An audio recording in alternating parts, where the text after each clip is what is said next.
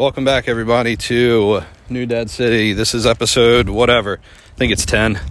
And we got 71 days left in 2023, keeping this going. I hope you guys enjoyed the podcast with Eric yesterday. There was a lot of good stuff that was shared in there. And if you haven't, please go visit his channel at Eric W. Howell. EricWhowell, Eric W. Howell. You can find him on every major platform: Instagram, TikTok, YouTube, maybe on Facebook. Not sure he has a social media page dedicated to his stuff yet. But anyway, go over there, follow him, like him, subscribe to his channel. And if you don't mind, do the same thing for mine. It would really help the channel out. I know I'm in the beginning of this, but I'm not going to ask for donations. Not going to do affiliate programs as of yet. Doubt I'll ever do that. But it really helps the channel out when you share and like and follow and subscribe. So anyway, moving on. Continuing with episode 10 with 71 days left in 2023. So I'm at work right now, walking around the perimeter of the air traffic control tower. And this is about a third of a mile. I think my buddy Pat at work measured it out, about a third of a mile. So, while I don't have all the time in the world to get my workouts done like I used to, you guys must be wondering, how do you get your fitness in? How is it possible? Is it impossible? Well, I'm going to say it is possible. It definitely is. And you can get all this done while your kid is sleeping. You can get it while your kid is, awake with you. Because you don't need weights to get your reps in. You don't need them at all. Is it beneficial? Yeah. And excuse the noise in the background. I do work at an airport. There goes American departing. But yeah, you don't need the long, extensive workouts in those early years of your kid's life to stay fit, to maintain, to lean out. Because honestly, in my experience, staying fit, staying lean is 80-20. And that's a good principle of life for anything. But with the gym and fitness, the 80% is your diet and the 20% is the lifting, working out, exercising. And when it comes to stuff that I do hit my gym in my garage twice a week at the minimum and 3 times at the max. Now, in the longer description of all of this, in the ebook, pamphlet, whatever you want to call it, New Dad Bod, I'm going to lay all this out for you guys. I'm going to lay out example meal plans on a budget, because it's easy to get lost in the finances and stuff with formula, because that shit is expensive. The diapers, they're expensive. How much you're buying, wipes, clothes, because, man, whatever you do, don't buy new clothes unless somebody's gifting it to you on your registry. Eric and I are going through that crap now. And it's money consuming, because they grow out of it so damn fast. There goes another American departing. But anyway, back to the fitness thing. So right now, I know when I get home, I'm going to take over dad duty, because that shit doesn't stop. And I'm going to give my wife a break. And Sundays aren't my day to work out anyway. But I still try to get active at least one day a week. And I want to challenge you guys, this little call to action for you guys, is to be active every single day. It doesn't have to be much. If you have a backyard, go walk around in it for 10 minutes. 20 minutes if you can. 30 minutes if you can. If you want to, do some push-ups, do some air squats. Do some jumping jacks, invisible jump rope, anything to get your heart rate elevated.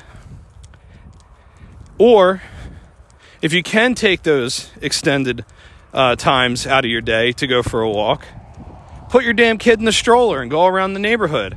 You see my videos of doing that. 1, it puts them to sleep. 2, it gets them outside, getting that natural sunlight, which is friggin' awesome for anybody. And 3, you get that low intensity steady state cardio, the LISS, the LISS. And that is great for your heart.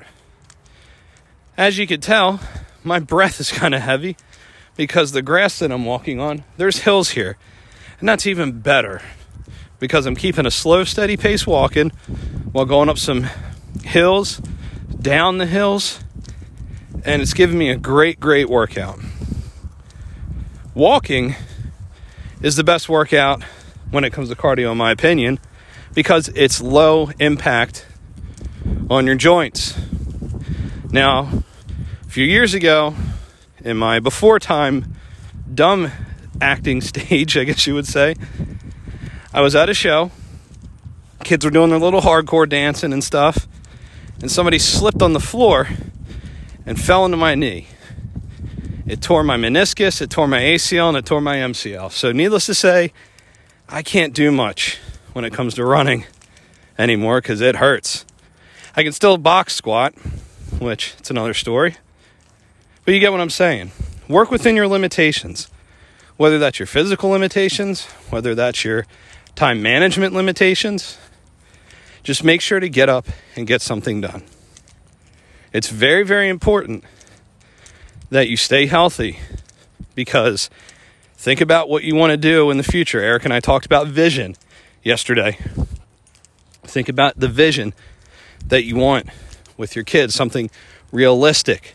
Don't set that dream wedding goal, that dream wedding vision, because you know it's never going to happen. That shit's fairy tale. But I can tell you what's not is being able to get out in the backyard and rumble around with your kid or kids. That is absolutely an achievable goal and a fair vision to set for yourself.